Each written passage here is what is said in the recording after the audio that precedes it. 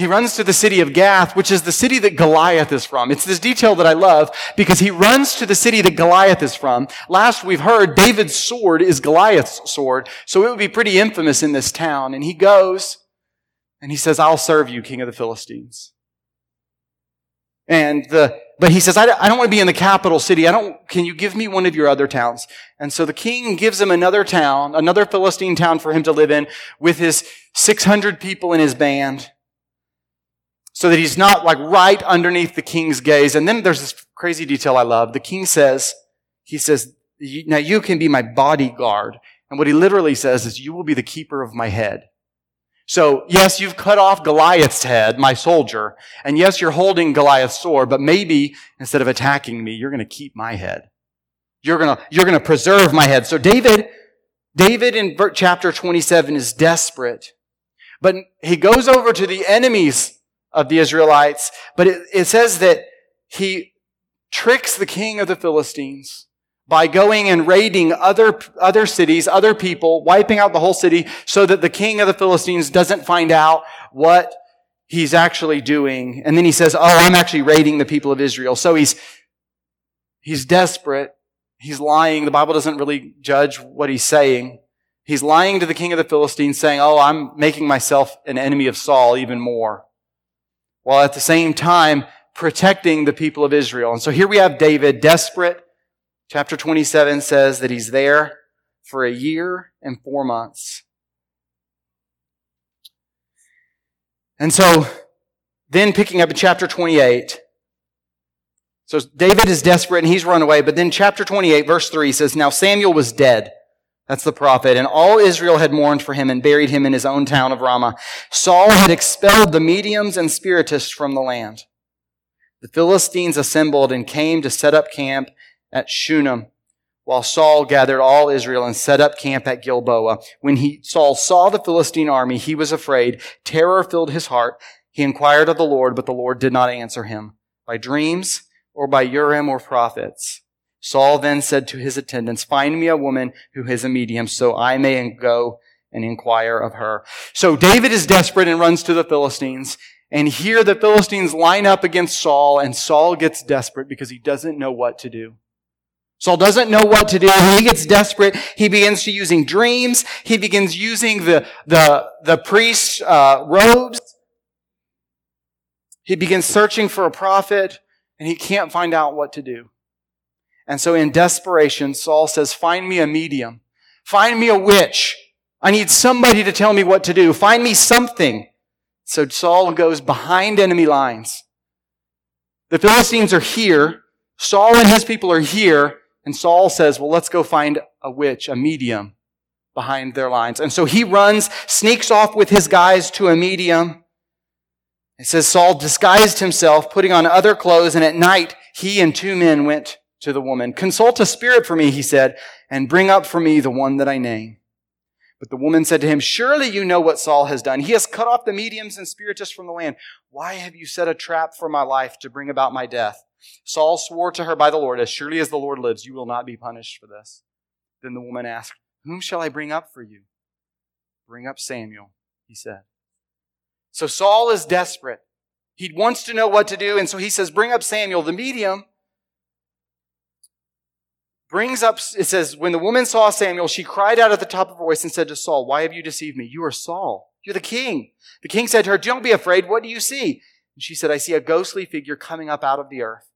What does he look like? He asked. An old man wearing a robe is coming up, she said. Then Saul knew that it was Samuel, and he bowed and prostrated himself with his face to the ground. Why have you disturbed me by bringing me up? Samuel said to Saul. I am in great distress, Saul said. The Philistines are fighting against me, and God has departed from me. He no longer answers me either by prophets or by dreams, so I have called on you to tell me what to do. Notice that this is an incredible statement for Saul to make, because Saul is being judged because he will never listen to what God tells him to do. Like, that's the mark of his life. He's rejected as king because God tells him to do something, and he goes and does something else. And so in this moment, he says, God, well, I need to know what to do, so why don't you bring up the man of God for me? And so he says, Samuel, I need to know what to do. I've called on you to tell me what to do. Now, Depending on how you view miracles and demonic and occultic things, this passage can be really troubling. Like, what was this a hallucination? Was this his real ghost? Was this a spirit? The Bible doesn't really dwell on that. The Bible just makes clear that this is something that the Lord is doing. So I don't know exactly whether she's having a hallucination or if someone's actual ghost can come up. But what Saul is doing in this moment is definitely wrong. Deuteronomy makes it very clear. Someone should never seek the dead among a spiritist, a medium, or a witch. So Saul says, I've called on you to tell me what to do. And Samuel says, why do you consult me now that the Lord has departed from you and become your enemy? The Lord has done what he predicted through me. The Lord has torn the kingdom out of your hands and given it to one of your neighbors, to David, because you did not obey the Lord or carry out his fierce wrath against the Amalekites. The Lord has done this to you today. The Lord will deliver both Israel and you into the hands of the Philistines. And here's the killer sentence. And tomorrow you and your sons will be with me. The Lord will also give the army of Israel into the hands of the Philistines. The Bible says, so Saul says, tomorrow you and your sons are going to be with me. There's no offer of change here, Saul. This is something that the Lord is doing. So Saul is filled with fear, falls down with fear, doesn't know what to do. Finally, the medium convinces him to rise and to eat something that she makes for him. He eats it and goes back to his people.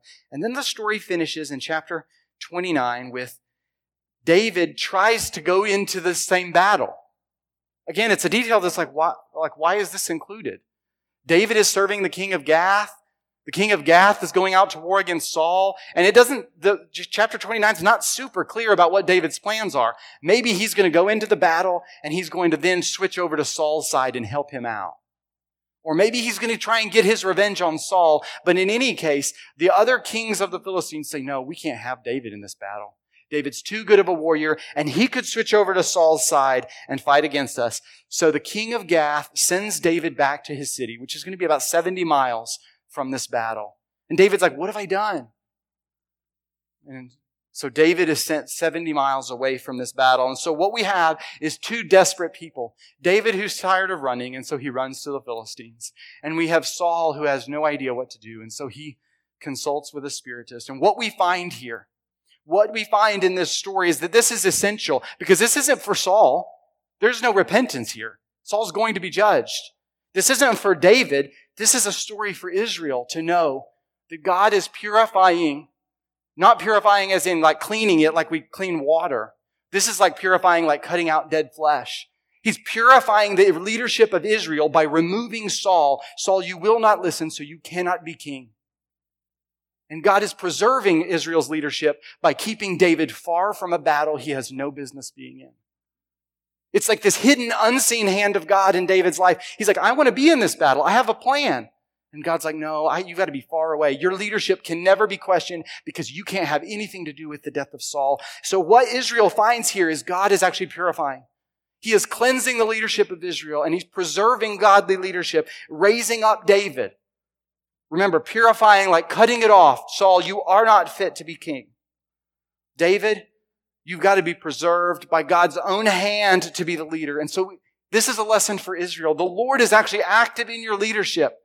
Israel, you guys are afraid and you don't know who to follow. The Lord is the one who's actually doing this. This didn't just happen. And so the invitation to us is, will we heed the warning of Saul's life?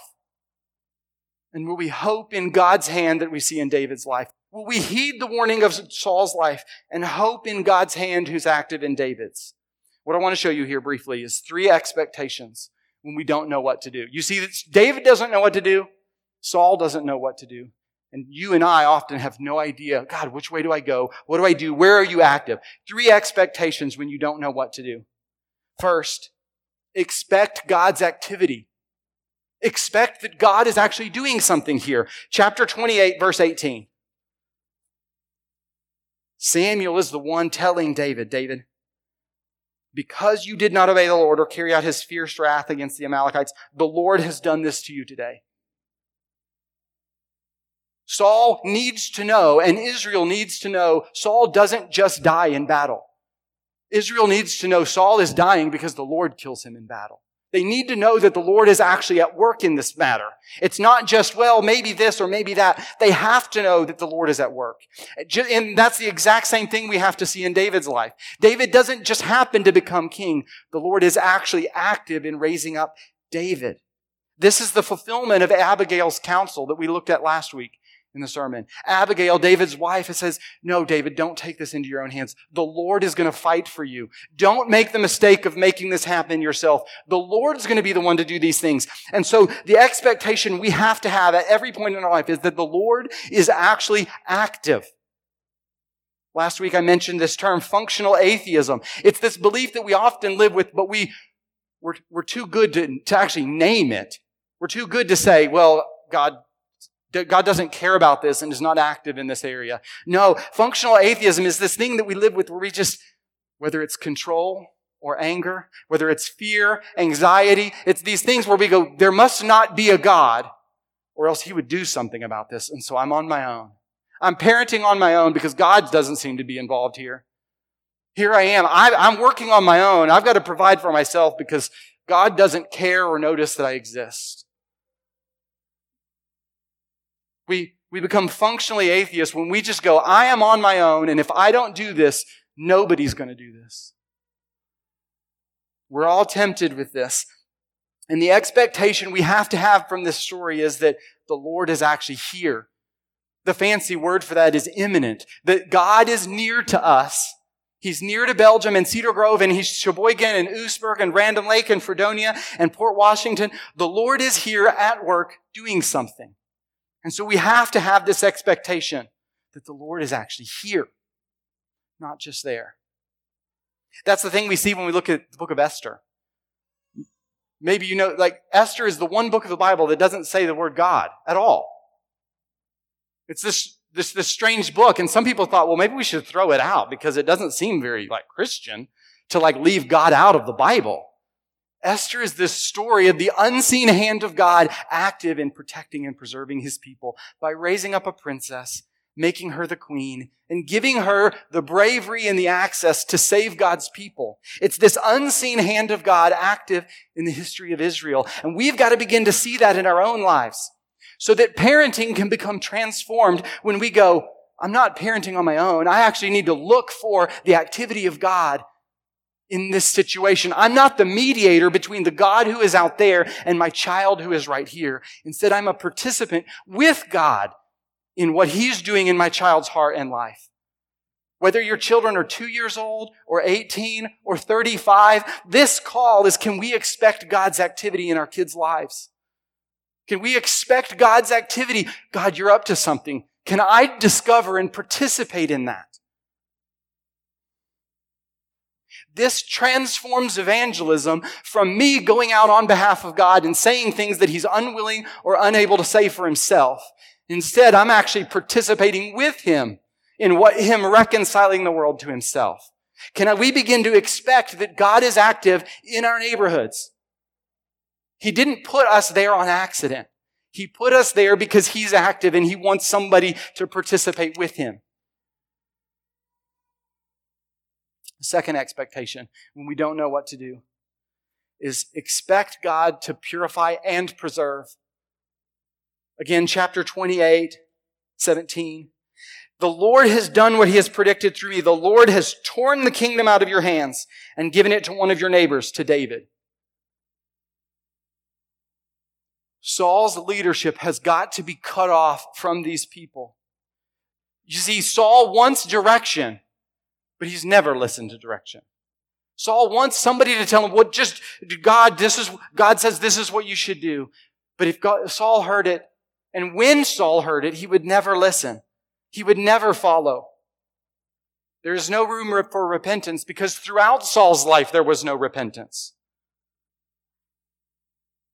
It's so interesting that the beginning of Saul's leadership is he went to a prophet, and the prophet made him the honored guest at a feast. And the end of his kingship ends with him going and seeing a medium and eating her food. That's the picture of Saul's leadership, as he starts out with a prophet, eating a feast, And he ends up in the house of a witch or a medium, eating what she makes for him. That's the kind of king that he was. And so Saul's leadership, that kind of leadership, has to be cut off. That is a warning to us to go, we must heed the fact that sin is a big deal. That's one of the hearts behind parenting and discipline in parenting is not just manipulation, it's truth-telling. Kids, disobedience and rebellion always brings discipline and punishment. It always does. I just want to be a truth teller to you. I want you to know that sin is dangerous. And we must expect that God will purify and cut off, remove sin because he takes it so very seriously. And so we have to begin to heed that, but not just expect God to punish, not just for God to discipline, not just for God to clean and purify, but also we see in David's story that God preserves. This unseen, David's like, here I am living for 1 year and 4 months, and I'm kind of tired of this, but hey, it's kind of a better gig for me to battle for this king. Let me go to war with him. Someday God will keep his promises. But no, the Lord puts his hand on David, removing him, preserving him, so that there can be no accusation that his kingship and his leadership are illegitimate. And so not only do we expect that God will purify and cleanse and cut off sin, but God is also at work in our lives, preserving us for what he wants for us. And so right now, this might be a season of your life where you're like, God, why do you seem to hold me back from everything? Well, God, why are these things not working out? Because God preserves. Sometimes it's purification, but sometimes it's because he's just wanting us ready for something, in the right place for something. Psalm 40 and Psalm 51, like flesh this out as these Psalms are confessions to say, God, you don't want sacrifice. You want somebody that's going to listen to you. And that's the expectation that we have to have, is that God is purifying and preserving and wants people who don't just get everything right, but actually listen, that confess, that repent. And so the call is, will we take sin very seriously? Will we take sin really, really seriously and say, there are dangerous roads out there that I don't want to go down and that honestly my heart leads me to. Roads like pride, addiction to power, things that I can clutch and impressing people on the outside. Will we take sin, sexual sin? Will we take the sin of our mouths seriously, knowing that God takes it very seriously? But can we also trust that the Lord is preserving? That you're not in the place that you're in on accident. That God's not holding you back because he doesn't love you or because he hasn't noticed. But could actually God be tucking you into a special place because he wants to do something? Because he wants to do something. The way I heard it yesterday, somebody said, what if God is actually looking at the you will become 1,000,000 years from now, and all you can think of is what happens this week, this month, this year? What if God is working on this grand plan that he will enjoy forever with you? So will we trust that the Lord is both purifying and preserving? The final expectation is expect God to be working for you. Expect God to be working for you, because you see, this story is not about Saul and David. Saul, you should have learned your lesson. David, you need to learn this lesson. This is a story for Israel. Israel, God is actually working your leadership because he's doing something for you. Because he loves you so much, he's going to remove ungodly leadership and raise up godly leadership. This is a lesson for them as they go, we need a leader because we go in so many dangerous ways. We get so lost in foolishness. And so, Israel, the Lord is actually working for you. Raising up leaders, clearing paths, doing these things for your good. And so the call to us is to know that the Lord is actually working for our good. He's actually working for us in every situation. And we go, what am I supposed to do? How do I get out of this? I'm in this great big mess and I don't know if this is what I should be doing. This story tells us that God is actually working for us.